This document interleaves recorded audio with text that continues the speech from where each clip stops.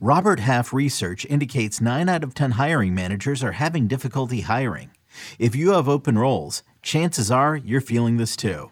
That's why you need Robert Half. Our specialized recruiting professionals engage with our proprietary AI to connect businesses of all sizes with highly skilled talent in finance and accounting, technology, marketing and creative, legal, and administrative and customer support.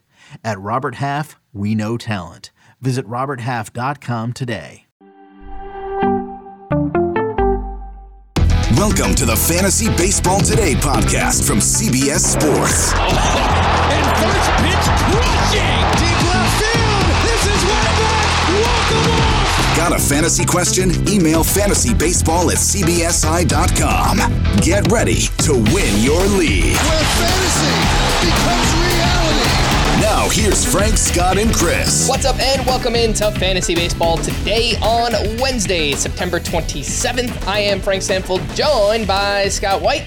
Today on the show, Michael King, Ryan Pepio, and Reese Olson. They just keep on doing their thing, winning people leagues right now. Elly De La Cruz had the third hardest hit baseball this season, and we have some other rookie hitters that are really finishing strong. So we'll take a look at those names as well. Let's jump in. That ball had a family! That ball did have a family. We'll get to Elly De La Cruz in just a bit, Scott, but you are up first. You're player of the night.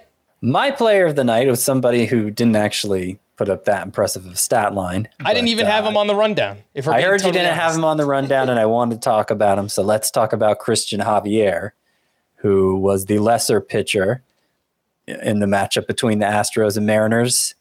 Here on Tuesday evening, he gave up 3 earned runs in 4 2/3 innings, walked 3, struck out 6. Not the most amazing start, but 16 swinging strikes on 91 pitches. 11 of those swinging strikes on his fastball. And this follows a very impressive start against the Orioles, where he struck out 11 in 5 innings. He had 20 swinging strikes, 14 on the fastball. And even his start before that, 13 swinging strikes, 8 on the fastball. This is more like the Christian Javier we came to love, getting a lot of whiffs on that fastball. I think he's trending the right direction here. Obviously, it's too late for him to be of any use this fantasy season if you started him this week. Okay, he kind of has you in a little bit of a hole. But, we're at a point where we're evaluating players just as much for next season. And he's going to be an interesting case because I still think there's a lot of upside. Obviously, he peaked in 2022, but he looked like a guy who had a lot of upside even in the years even before then. And if he's figured it out with the fastball, if that's a big weapon for him again, then he's going to make for a pretty exciting sleeper next year, I would say. He is one of those pitchers, Christian Javier, who will be ranked within the glob of about 60 pitchers or so that are going to be, we're all just going to be guessing what order to draft them. But he is one I'm going to specifically target because I think the upside, and specifically the strikeout upside, is higher for Christian Javier. And the good news is we'll get to continue to evaluate him. Well, maybe we won't. The Astros might not go to the playoffs, so maybe we won't. But if they do make it to the playoffs, then we'll get a few extra starts, hopefully, to see if he progresses from here. Yeah, and I'm just taking a look now at his pitch mix from today. He did get 4 whiffs on 8 swings on the slider, so that's a 50% whiff rate. He only had 2 whiffs on his slider in his previous start. The fastball has looked much better. You're right about that, Scott, but I think for everything to click, and we know this about Javier, we saw it last year, he really needs both of those 2 pitches to be on, the fastball and the slider. But I think this is kind of step 1 in the recovery is getting that fastball going. And then hopefully he can kind of figure out in the offseason what went wrong with the slider and get that going again next year. I have a feeling, again, I don't know, I can't gauge the entire fantasy industry's perception of Christian Javier right now. But my guess is people are probably not going to be too excited to draft him, at least based on this past season. So, I mean, that's the impression I've gotten. I know, Saris has been down on him for months, and he's highly influential for good reason. He's good at evaluating pitchers. But even if you're breaking down okay, you're explaining why a pitcher struggled. Okay, this pitch doesn't have the right shape or whatever. I don't know, all the methods that he uses. You're still evaluating results. Ultimately, it's just going deeper and evaluating the results and explaining results with different results. And like if a guy's just messed up, the results are going to be bad across the board. And I think Christian Javier was just kind of messed up most of this year. But late this season, he seems like he's starting to figure it out again. Yeah, and I'm just checking in on a home keeper league that I have. You keep 4 players year over year. I really don't have great keeper options. One of them is Christian Javier, who is a round 20 keeper. So I have a feeling that I'll obviously keep him there and just kind of hope it works out and he gets back on track. Yeah, so that's a nice discount, even expecting him to be discounted already. Yeah. You know what's funny, Scott? You and I, we had so many similar picks coming into the year. One of those, Christian Javier to win the AL Cy Young. How about that? Oops. I don't even remember that, but I'll take your word for it. Yeah. I was high on him. I know that much. I think we both had the Braves over Mariners in the World Series too. So yeah, that's still kind of alive. I mean, the Mariners are kind of frustrating right now, but what is the AL wild card situation? Okay, so the Rays are obviously in. And then it's Blue Jays, Astros are in the top. Okay, so the Mariners are a game and a half back, but that's before this one's over. So they're about to be half a game back of the Astros. Still very tight between the Astros and Mariners for that final playoff spot. And it's still technically possible the Blue Jays could blow it and both the Astros and Mariners get in. I guess it's still technically possible the Rangers could blow it for the NL West lead, but it would take some fairly miraculous events. All right, well, player of the night for you, Christian Javier. For me, I am going to go with Seth Lugo, who we've talked a lot about this season, Scott. I kind of had a stretch there where I was begging everyone to pick him up and talking about how undervalued Seth Lugo was. And then, of course, he kind of had some rough outings in the middle part of the season. But here he is, finishing strong, saved his best start of the season for last. He came within 1 out of his first career complete game, and he wound up with 8 2/3 shutout, 3 hits, 3 walks, 7 strikeouts, only 8 swinging strikes. But with Lugo, we know the deal. He doesn't really thrive on getting swings and misses. It's more ground balls and having good defense behind him and limiting the walks. But yeah, they let him go because I guess this is his last start of the season. He had 106 pitches through 8, and they let him come back out. So he wound up with 123 pitches. Again, 1 out here from getting that complete game. He has quality starts in 7 of his last 8 outings, and looks like he's going to finish this season with a 3.57 ERA, a 120 whip.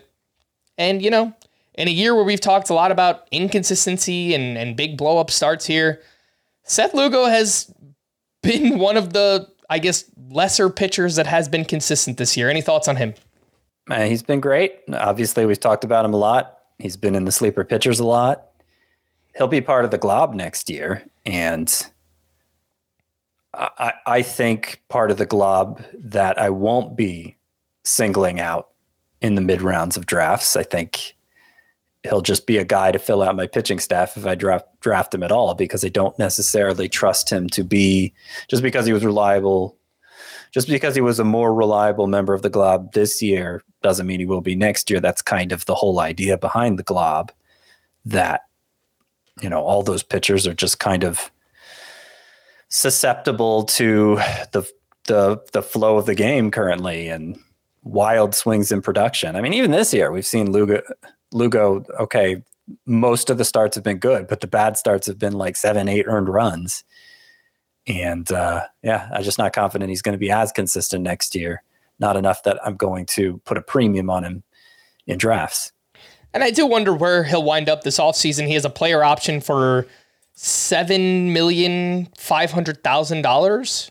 My guess is he'll opt out of that. I think he'll be able to do a little bit better on the open market. So maybe he's back with the Padres, maybe he's somewhere else, but I think he proved to everyone this year he's worthy of being a starting pitcher. And I think he got up to, 146 1/3. Yeah, he's a pretty reliable pitcher all season here for the San Diego Padres. Shout out to whoever started him this week, because obviously this is a fantastic start. Let's stick with the Padres here, Scott. I just wanted to give a shout out to Juan Succo. That's right, 3 for 4 with a double dong. He set a new career high with 35 home runs, having a massive September, hitting .360 with 10 homers, 5 steals, and a .1218 OPS.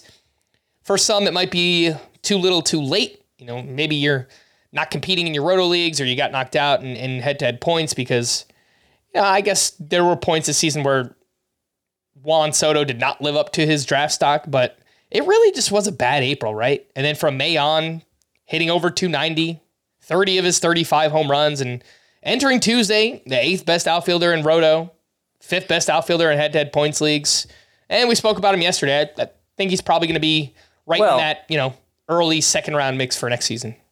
Mid second round is where I have him. And, I had the thought when I saw this game, when I saw his September stat line, .360 with 10 home runs, it's like, oh, was I wrong to move Juan Soto as low as 18th? Well, the hitters ahead of him are like Shohei Ohtani, Matt Olson, Jose Ramirez. Like, I still can't move him ahead of those guys. Jose Ramirez, Trey Turner. There will come a time, and I don't know, maybe he's hinting at it now. There will come a time when he hits like 330, 340 with 35 plus homers in a season again. I am pretty confident saying Juan Soto has another season like that, at least one, in his future, his very lengthy future still to come. I think that's within his skill set. But what the last 2 years have shown us is that just as likely to bat 260, 270, maybe not just as likely, but that's within the realm of possibilities for him too. And if that's all he does without any steals and without 50 homer upside, the way some of the early round hitters do, it's going to be kind of an underwhelming use of a first round pick, which is why I feel more comfortable ranking him in the second round now. It doesn't mean he's incapable of a first round outcome. It just means it really depends on him hitting for a high batting average. And that's going to be harder to forecast than some of the home run and steal outcomes for stolen base outcomes for the first and second rounders. So, I think I'm going to stick with him at about middle of round 2, at least in categories leagues. In points leagues, he moves up to like a late first rounder because of all those walks. And even the numbers you gave, 8th best outfielder in roto this year, 5th best in points leagues. Well, that's where he ranks among outfielders. It's not where he ranks among all hitters. And I don't think anybody was really disputing whether or not he was a good must-start hitter. I know the Juan Soto nickname was bandied about, but nobody genuinely believed he sucked. They were just kind of frustrated that he wasn't delivering the first-round outcome. Yep. And as you pointed out, again, points leagues, OBP formats, obviously Juan Soto, I keep trying to catch myself because my brain just wants to say Succo now because that's how I introduced him today. But more walks and strikeouts this season and a .410 on base percentage. So for everything else, we know that skill is not going anywhere for Juan Soto. You heard the sound drop. That ball had a family. I mentioned it up at the top. Lesson learned, Scott. Do not bench Elly De La Cruz because I did that in Tout Wars this week, and who knows, maybe it'll cost me. He had a monster game here on Tuesday, 3 for 5 with a double dong, 4 RBI. The second home run he hit in that game, 119.2 exit velocity. He hit it 467 feet. That is a third hardest hit ball this season, according to StatCast, and this is part of what makes Elly De La Cruz so fun. I know he has struggled tremendously in the second half, but a game like this, it just could just be right around the corner for a guy that hits the ball as hard as Elly De La Cruz does. Mm-hmm. Yeah, it was one of the hardest hit, like 119.3 miles per hour. Wasn't that it? Yeah, third hardest hit this season. Hardest hit ball, not correct. Or hardest hit home run. Third hardest hit ball. Third hardest max exit velocity. Yeah. Yeah. Wonder where it ranks among home runs. But it's, I mean, like there's no questioning the upside here with Elly De La Cruz. I mean, it is kind of the same story as with O'Neal Cruz when he got called up last year. Like the upside is so palpable because of those exit velocities and just, watching him play can put on a show. But can he keep the strikeouts under control enough that he's going to be reliable for you in fantasy. And it remains to be seen. The thing about Elly De La Cruz versus O'Neal Cruz, and then, O'Neal Cruz has stolen base ability as well, but Elly De La Cruz is like an elite base stealer.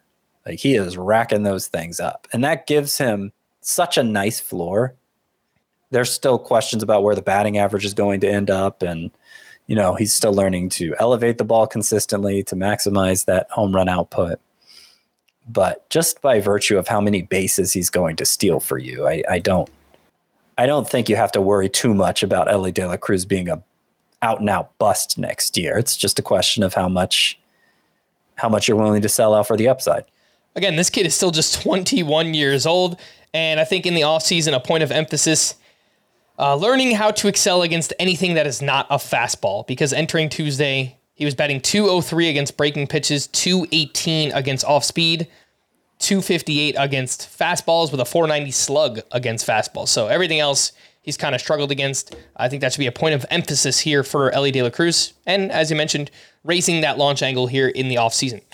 Oh my goodness gracious, offense of the night. D-backs, they put up 15 runs on 12 hits. They are fighting for their playoff lives as well. Ketel Marte went 2 for 4 with his 25th home run, has had a great bounce back season, hitting .281, 94 runs scored, and an .858 OPS. Christian Walker, a huge game, 3 for 5 with a double dong, 6 RBI, and he's had a great year, .265 batting average, 33 homers, 103 RBI, 11 steals, and an .850 OPS. Oddly enough, not many were predicting Christian Walker to take a step forward in 2023. His numbers this year are even better than last year. Yeah, and a top 5 first baseman in both formats, both roto and head-to-head points. Oddly enough, he's someone that has always hit the ball hard. Last year, 90 mile per hour average exit velocity. This season, 87.9. And I hadn't really noticed that until today, the final week of the season. But it hasn't affected his barrel rate. That's basically identical to where it was last year. So maybe he's just making softer contact at times this year, but when he puts it in the air, he's still getting the same results as he did last season. The expected stats are very similar. So, I mean, whatever's going on with the average exit velocity, StatCast still thinks he's basically as good as he was last year. So I don't think there's much to worry about there. I mean, other than the fact he's going to be 33 next year and not going to last forever. But you do something twice like Christian Walker has done now, really 3 times, because he was pretty good in 2019 also. I think you can draft him with a fair amount of trust. How high would he be among first basemen? Well, I mean, you'd obviously put him behind Freddie Freeman, Matt Olson, Bryce Harper, Pete Alonso, Cody Bellinger, Paul Goldschmidt, I would say.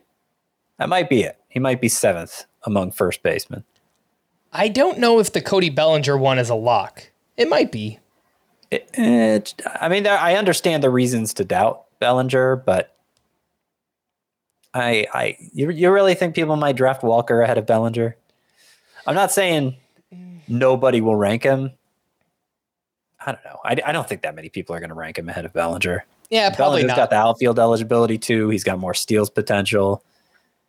Yeah. More batting average potential.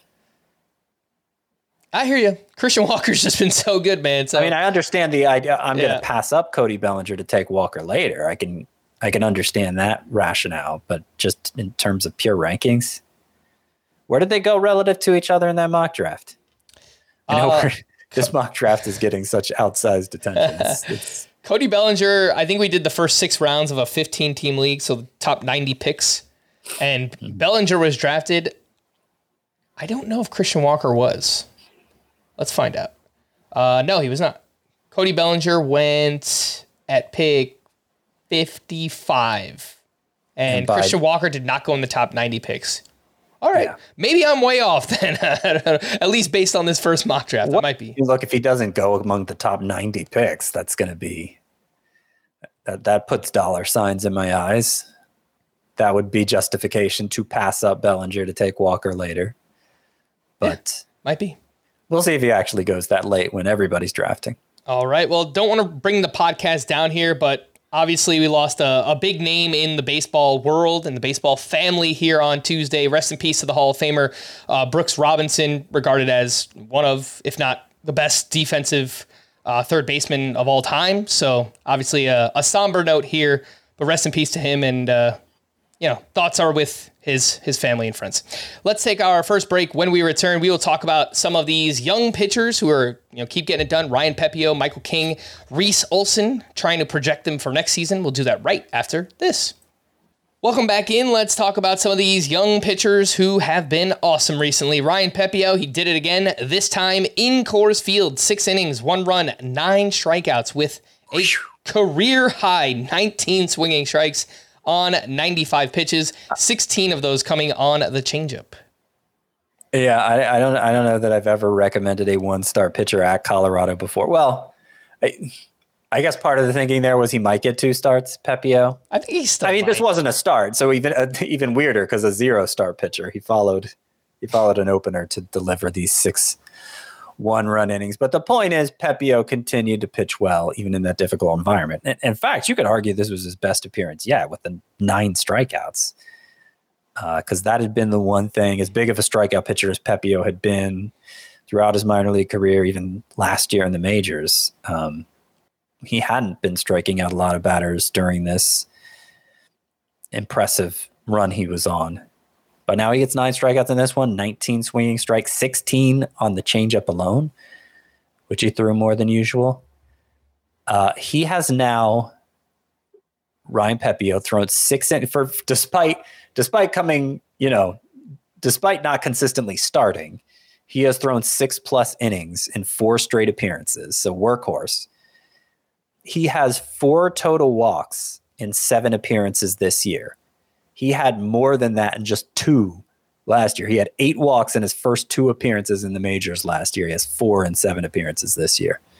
He's been lights out with the Dodgers. He's thrown 39 innings this season, 1.85 ERA, a .74 whip, those 35 strikeouts to 4 walks. As you mentioned, a 12.3% swinging strike rate for Ryan Pepiot. Reese Olson. I think I said that wrong. Let me correct myself. No, I said it right. Oh, he had more walks than that in just 1 appearance last year. 4 total walks in 7 appearances this year. He had 5 in his first appearance last year. Oof. Yeah, it's been a complete 180 here for Ryan Pepiot in terms of the control. 0.9 walks per 9. This is still a really small sample size we're dealing with, only 39 innings again. We'll see how he looks in the postseason, how he's deployed, and if he can handle that kind of pressure, I suppose. But the only place it could go is up, I think, Scott, because if he performs well in the playoffs, all eyes on him and the Dodgers and what they're doing. We could get some serious helium going into next season. Reese Olson, another strong outing. This one against the Royals, 5 2/3 innings, 2 runs allowed. Only one of those was earned. He had 7 strikeouts, 22 swinging strikes on 92 pitches, 7 on the changeup, 5 on the fastball, 5 on the slider, 3 on the curve, 2 on the sinker. Everything working in this start. He threw a few more changeups in this one, a pitch that has a 34% whiff rate so far. The slider also has a 41% whiff rate. We've said a lot of these same things recently, but he's got 2+ pitches that get whiffs, and he throws hard. He throws mid-90s with his fastball. I think there's a lot to like there. Last 6 starts for Reese Olson, a 1.51 ERA, a .87 whip, right around a strikeout per inning, and looks like he's due to make another start this weekend up against the Guardians as well. Any thoughts on Reese Olson?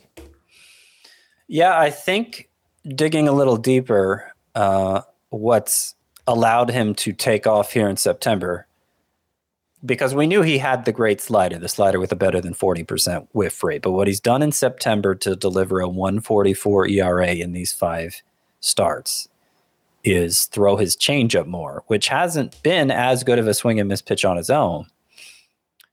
But I think it's helping to keep hitters off the fastball and just that third pitch to round out the arsenal instead of relying so heavily on the slider. And it has led to fewer strikeouts in the month of September, but it's made Reese Olson a more rounded pitcher.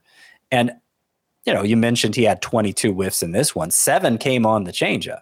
So, it as he throws it more, it might be getting more effective too.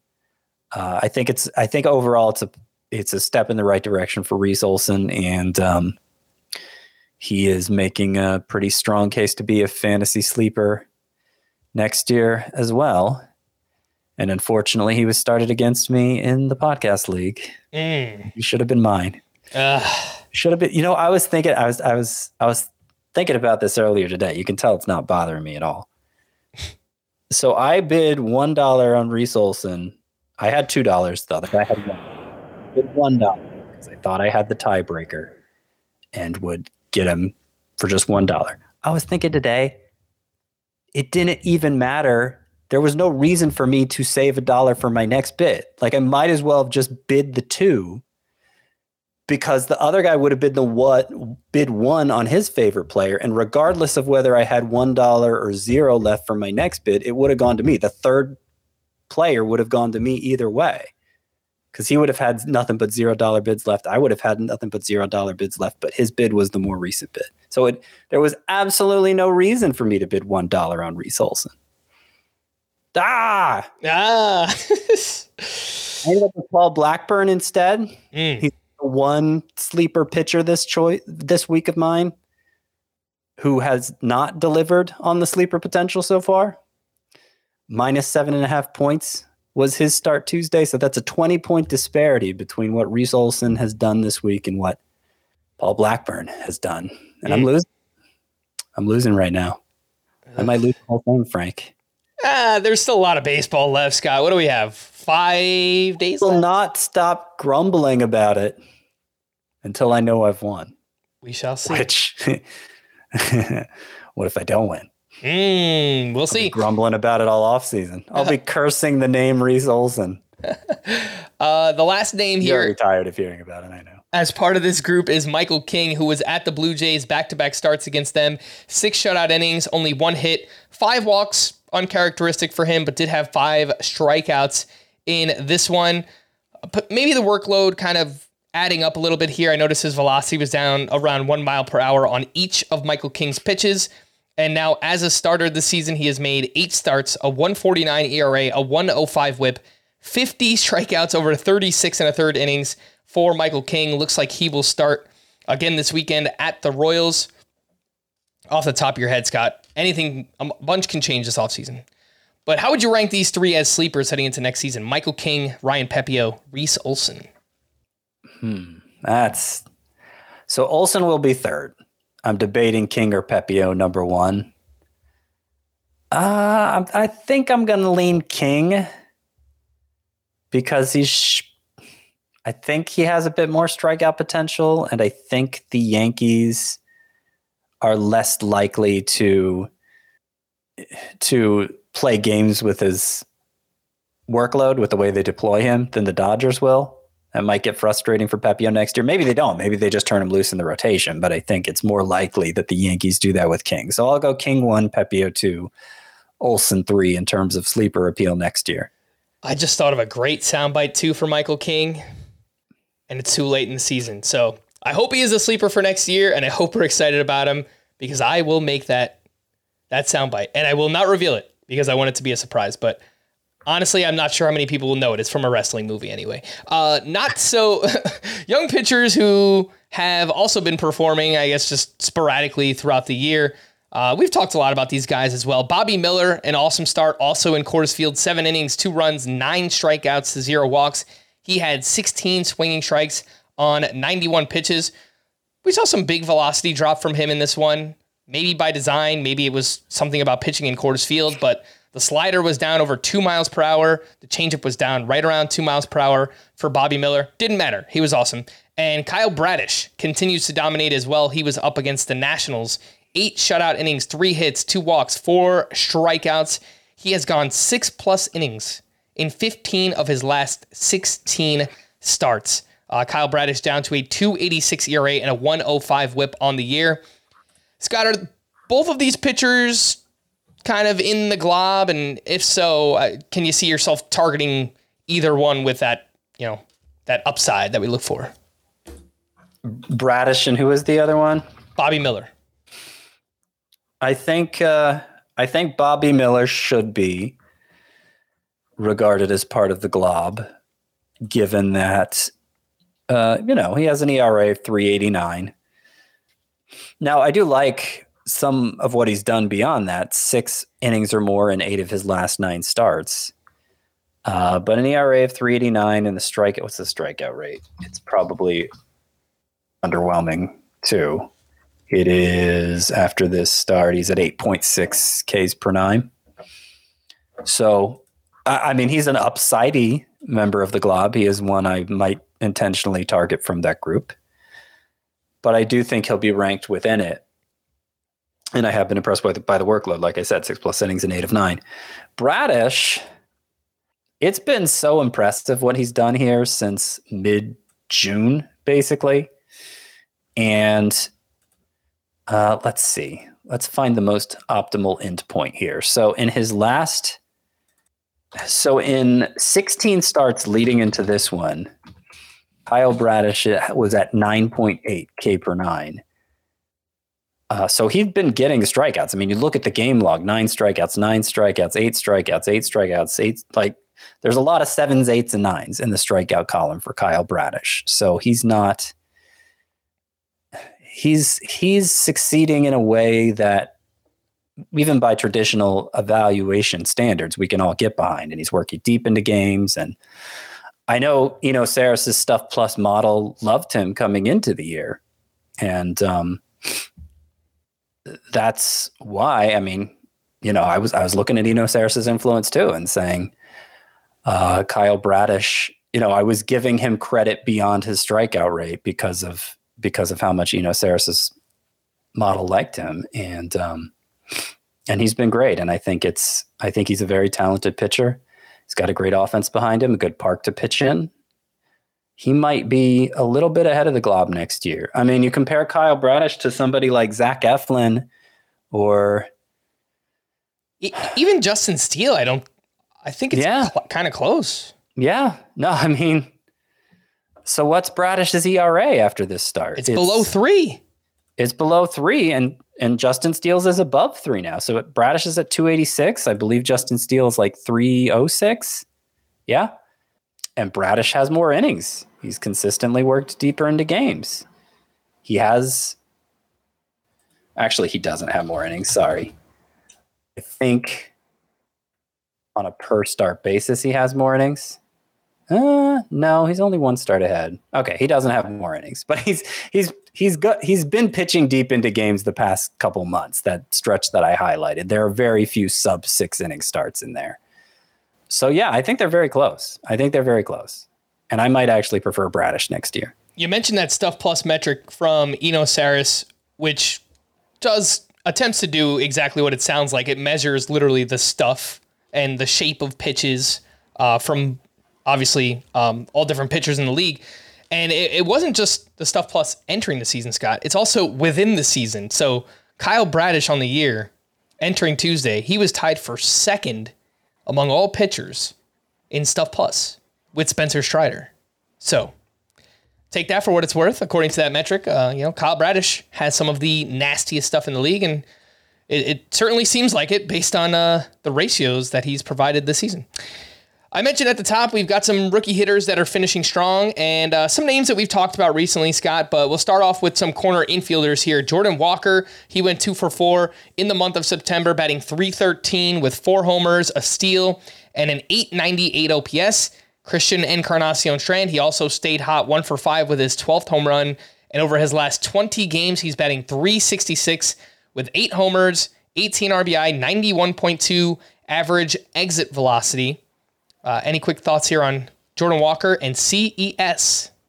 I am loving the way things are going for Christian Encarnacion Strand here to close out the season. And I've gathered, given the reception Joey Votto got in his last home game with the Reds, he's probably not going to be in the picture next year. And Encarnacion Strand is going to get a chance to run with the first base job.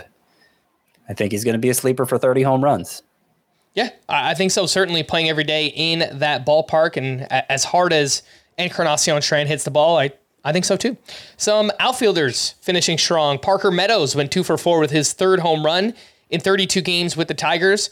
Lower batting average here, 223, but he walks a lot. He's got 3 homers, 7 steals in just 32 games. That is a 14 homer, 32 steal pace over 150 games. So could be a potential late round sleeper for next season. Wilyer Abreu with the Red Sox, 2 for 4 with a double and 2 RBI. He's played 23 games with Boston, 371 batting average, 2 homers, 3 steals, a 1,000 OPS on the nose. And Matt Wallner, 1 for 3 with a grand slam. It was his 13th home run of the year. He's played 72 games this year, hitting 249 with a 373 on base percentage. He's very much so 3 true outcomes, Matt Wallner, but he hits the ball hard. He puts it in the air. And among hitters with at least 200 plate appearances, Matt Wallner's 17% barrel rate is tied for 9th best. So if he gets an everyday role for next season, it wouldn't surprise me if we see a Jake Burger-like breakout here from Matt Wallner. I think that's possible. Scott, any thoughts on those 3? Yeah, I like Wallner a lot. Every day, I think he's going to be somebody who starts for the Twins most days next year. It's just a question of how much will he play against lefties. His numbers are bad against lefties. He's gotten to play against them fairly consistently, more consistently than like Edward Julian. But maybe he shouldn't. So we'll have to keep an eye on that. Obviously, it'll say a lot about about Matt Wallner's fantasy value for next year. But even as a platoon bat, the home run production should be significant enough for him to matter in 5 outfielder leagues and to be drafted in 5 outfielder leagues, I would say. It's legit. The guy can hit the ball a long way when he is able to make contact. And he's done a pretty good job of it. I think for given his profile, hitting 249 is about as good as you can hope for. And it's been nice to see him do it. I also like Wilyer Abreu a lot. There aren't many flaws I see in his game. He walks a lot. He certainly hits the ball with enough authority to send it out of the park, which we saw plenty of in the minors as well. Again, it comes down to how big of a priority are the Red Sox going to make him next year? Because Ceddanne Rafaela has had a great debut here to end the season. He's terrific defensively. They can play him at shortstop some, but they also have Trevor Story. So do they shift Story over to second base? That's a possibility. But Jarren Duran's going to be back next year. Adam Duvall. Let me see. I think he's under contract. No, he's not. Adam Duvall's going to be gone, presumably. They have Tristan Casas coming back. Yeah, of course.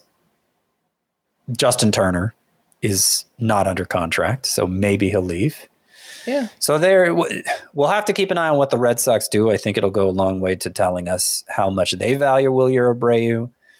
But if they show that they do, then I'm going to like him as a late outfield sleeper, probably even more than Matt Wallner.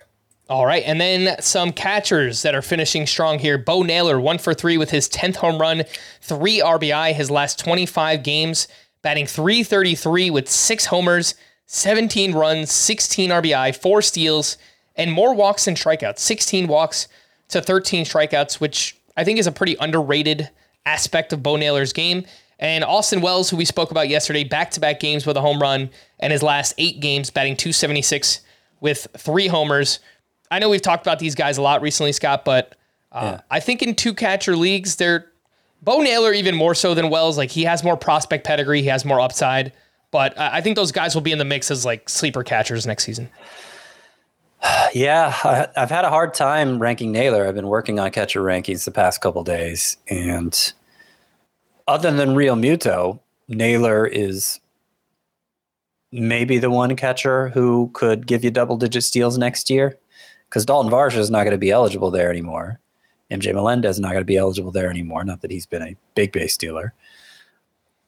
But Real Muto will be there, and that's about it, him and Naylor. So it's going to be a question of how the Guardians seem, as much as any organization, to value defense behind the plate. And they've been reluctant to make use of bat first prospects back there.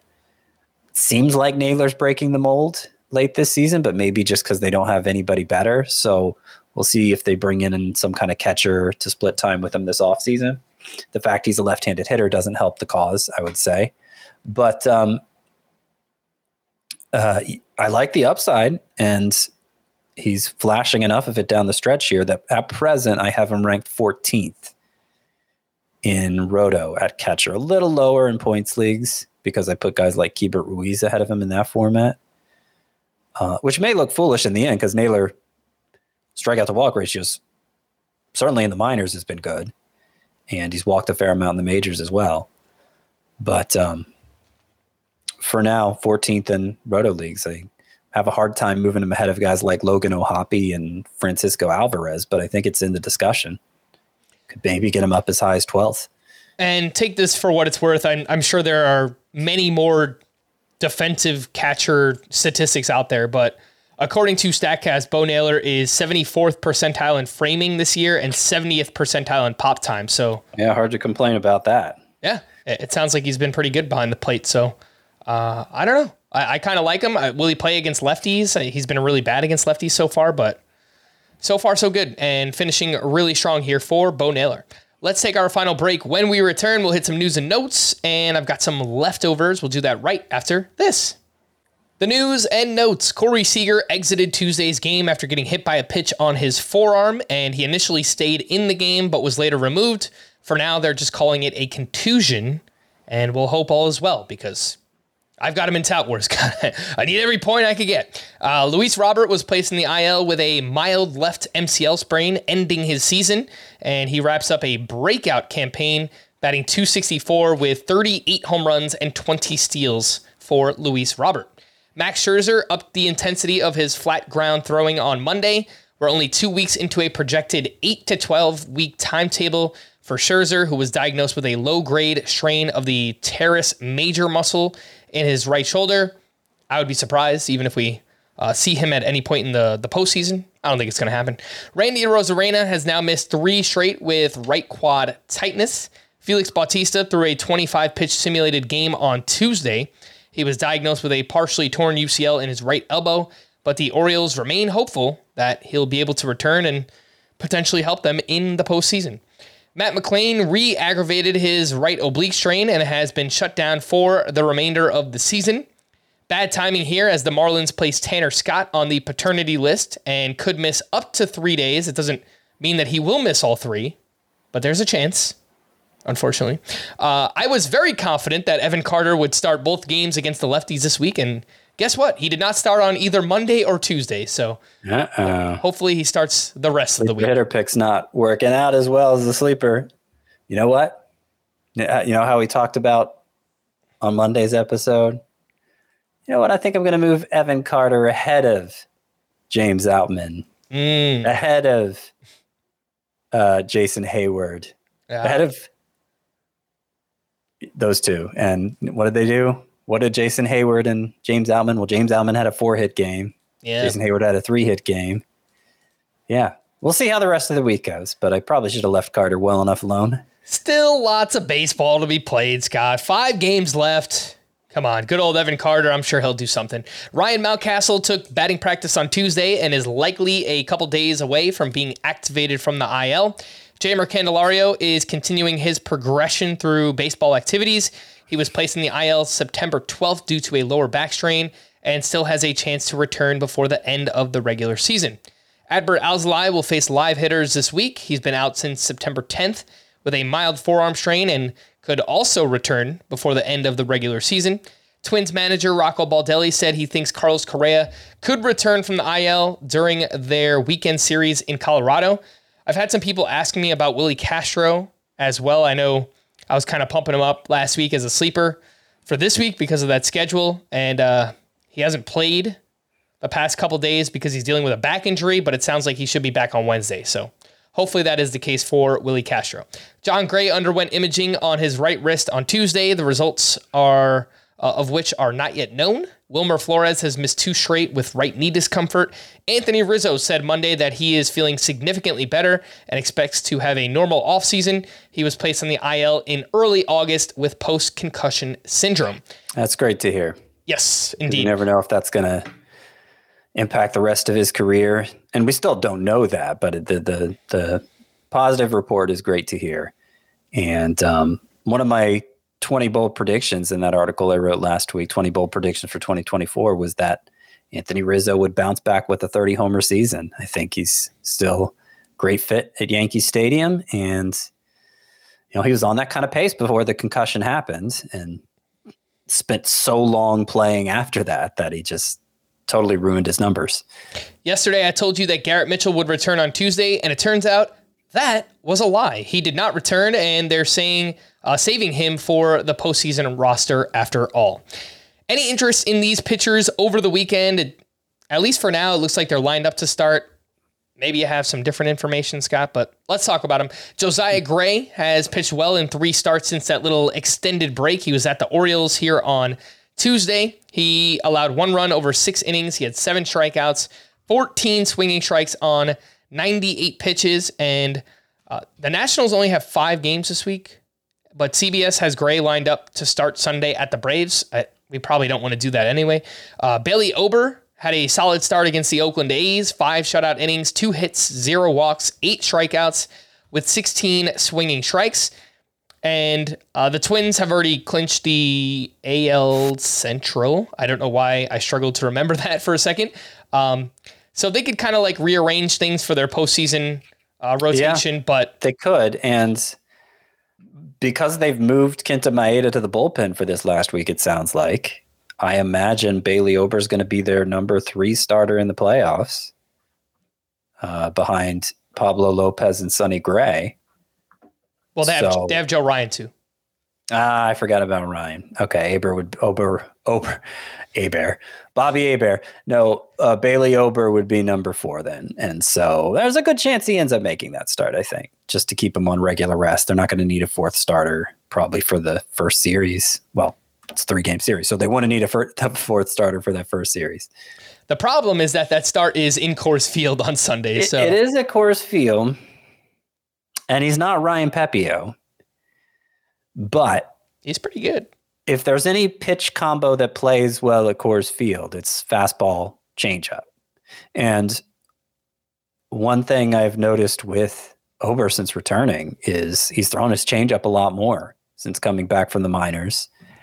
Probably pairs well with that fastball.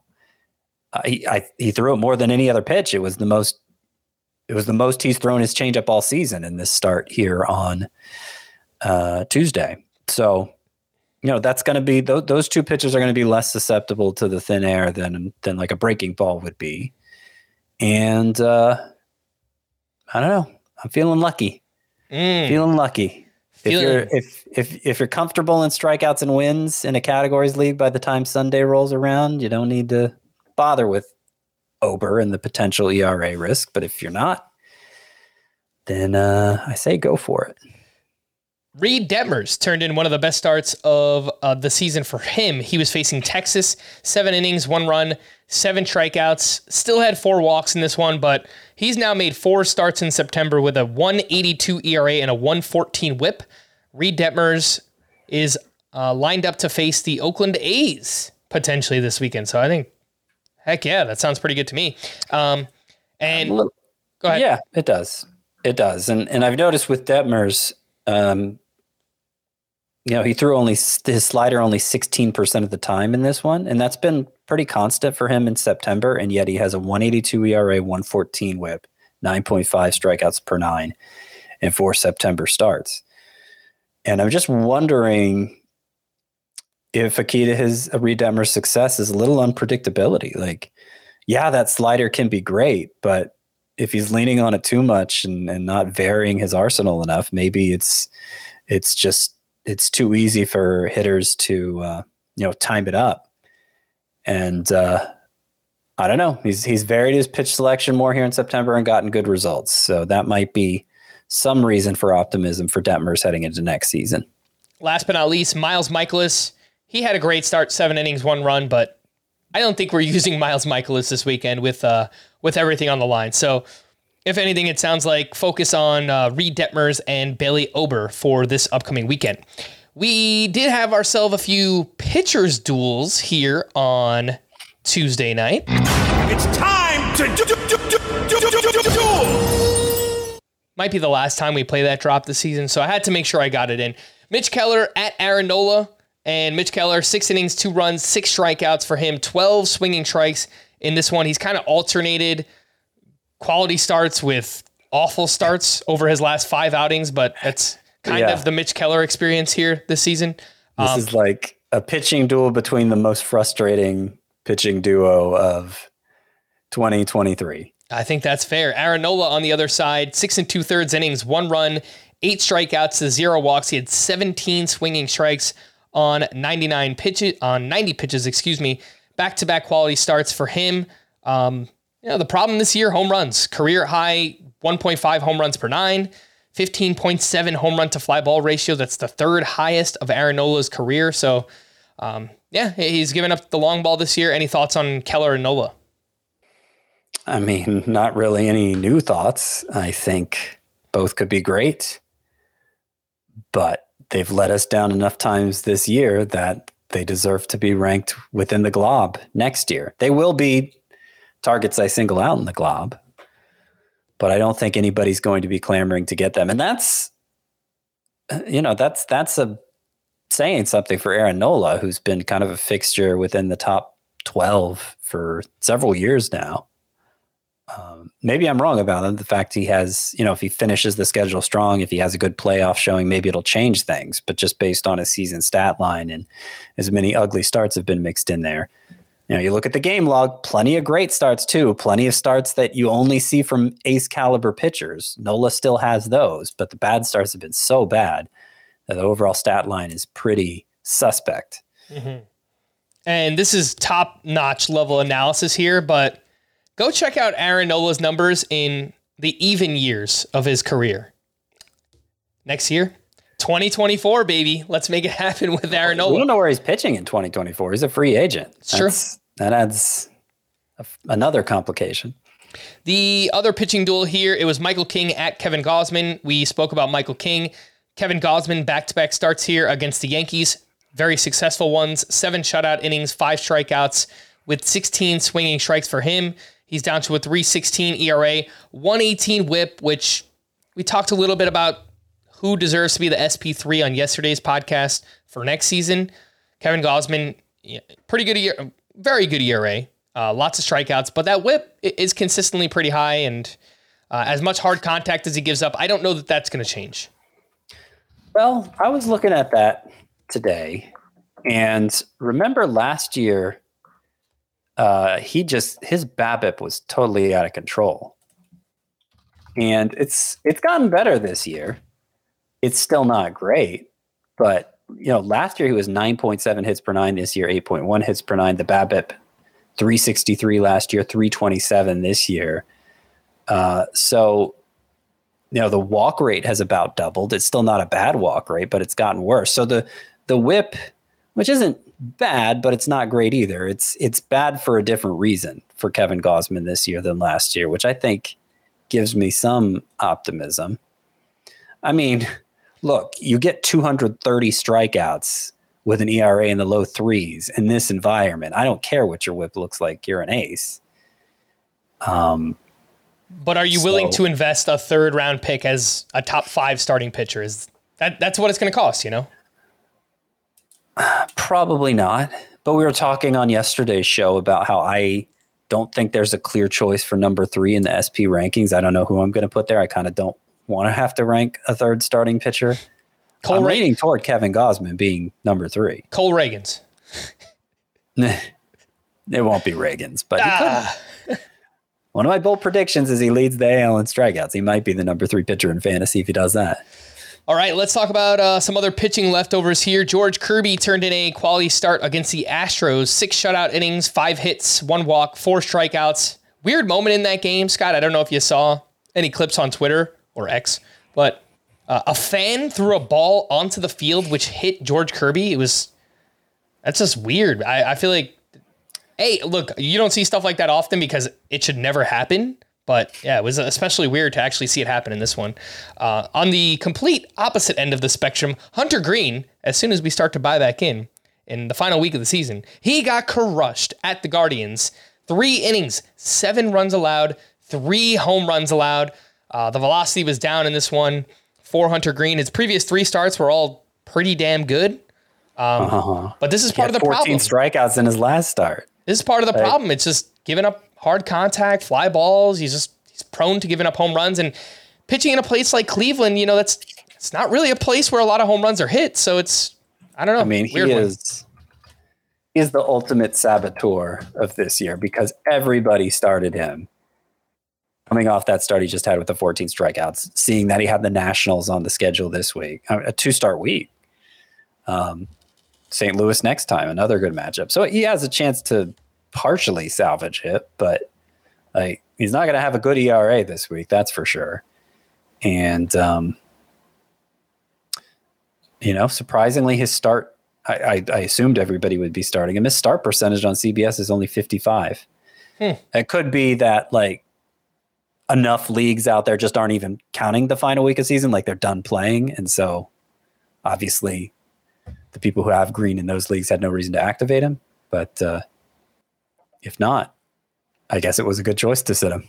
I have a different theory. I think a lot of the people that had Hunter Green on their teams this year probably didn't make it this far into the season because that could be it too. Obviously it wasn't a great year for Hunter Green. Shout out to Chris Paddock, who made his first appearance since May 8th of last year, and he pitched out of the bullpen. Didn't perform well in this one. He gave up 3 runs over 2 innings. He gave up a home run, but the velocity was up a bunch. This is rookie season Chris Paddock we saw here. The average 95.9 miles per hour on the fastball. His changeup was up 2.5 miles per hour from the last time we saw him. I'm not sure this will matter at all, but he signed through 2025. Sonny Gray is a free agent this offseason. I think there's a chance that Chris Paddock will get a chance to start for the Twins next year. So, I mean, yeah, I assume so. I assume he will. That's going to be a name to keep in mind. I'm rooting for him. The Sheriff. Let's get him back on track, baby. Some hitting leftovers. Nolan Jones went 2 for 3 with his 19th home run in Game 1 of their doubleheader and then added 2 more hits in Game 2.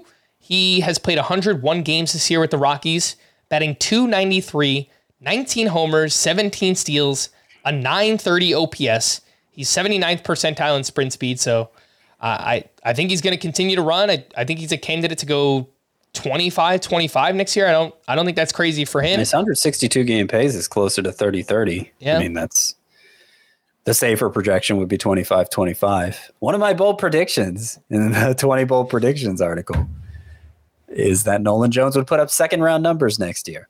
Nice. Let's do it. Let's make it happen. How did this breakout happen, by the way, for Nolan Jones? He mentioned last offseason he was 100% healthy for the first time in a long time. Obviously, that helps. He also credits his parents for reminding him to have fun on the diamond. I thought that was a fun. I watched Rookie of the Year and Little Big League before coming up with that advice. Yeah, that was the message of every kid's 90s kids sports movie was, don't worry so much, just have fun. And then you start winning. Yeah. I don't know. I had a hard time buying that even as a kid. I don't know that really works. And I don't know how much fun you can have when you play for the Rockies, but Nolan Jones is finding a way to have fun right now. Ronald Acuna, by the way, he's not done yet. 1 for 4 with his 41st home run. Also has those 68 steals. Stop hitting home runs, Acuna. Hit some singles, steal some bags. Let's get that 40-70 out of the way, right? Because let's make that happen. And I saw Bobby Witt was caught stealing today. Yeah. What the heck, man? We need to get him to 30-50. So I can cite that fun stat all off season and into next year. Yeah, let's get it. The call to the bullpen, a few updates here for the Orioles. Yennier Cano struck out the side for his 8th save of the season. For the Phillies, Craig Kimbrell got the 8th inning once again with a 1-run lead. He gave up a solo homer to Henry Davis. Jose Alvarado would pitch in the 9th, and then the Phillies eventually won in extra innings. For the Yankees, Clay Holmes allowed a hit but picked up his 23rd save. That's back-to-back days with a save for him. For Tampa Bay, Pete Fairbanks struck out the side for his 25th. for the Braves. Raisel Iglesias struck out 2 for his 31st. Did you watch that game, by the way, Scott? That was a crazy game for the Braves. I did. It was more so a crazy game for the Cubs, right? And just blowing that. Seiya Suzuki just losing the ball in the air. Can't really happen. Not a good way to lose when you're fighting for your playoff life. No, it is not. For the Cardinals, Ryan Helsley struck out the side for his 13th save. I forgot to add this one in here. Tyler Kinley got the save for the Rockies in game 1 of their doubleheader. And then Josh Hader in that West Coast game picked up his 32nd save of the season. To stream or not to stream, we will start with Wednesday. And we have some other names that were added to the list. Yesterday we said Ranger Suarez against the Pirates, Wade Miley against the Cardinals, Brandon Pfaadt at the White Sox. We also now have... don't feel great about the Pfaadt one, but if you need a third, that's who I'd pick. 2 youngsters that were added to the list got Darius Vines against the Cubs and Emmett Sheehan at the Rockies. Any interest there? I mean, Sheehan's looked a lot better lately, gotten a lot more whiffs, but I don't feel confident he's going to give you even 5 innings. So, and then you have the Coors Field effect that you also have to worry about. So I'm going to pass on him. He would be like my 4th choice if we needed to go that deep, but I'd rather not do it. On Thursday, I think the clear standout is Sawyer Gipson-Long against the Royals. Yep. But right now, there's so many TBDs on the schedule. So on tomorrow's podcast, we'll have a better idea of who's starting on Thursday, but we don't really have much.